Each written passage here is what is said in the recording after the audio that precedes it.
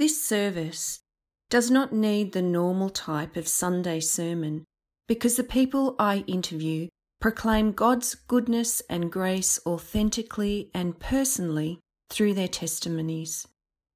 For those members of the congregation unable to watch the videos, a summary of the content is included here, as well as a concluding reflection for all of us to consider. All of the speakers were asked the following questions.